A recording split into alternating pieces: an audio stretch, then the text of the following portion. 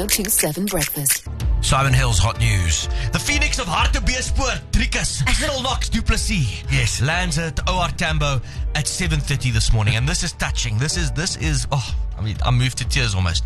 UFC fighters and CrossFitters from across Gauteng are expected to line up in their string vests with a massive creatine pre-workout pump to give him a proper 21-gun salute. Hey! Boo, boo, boo.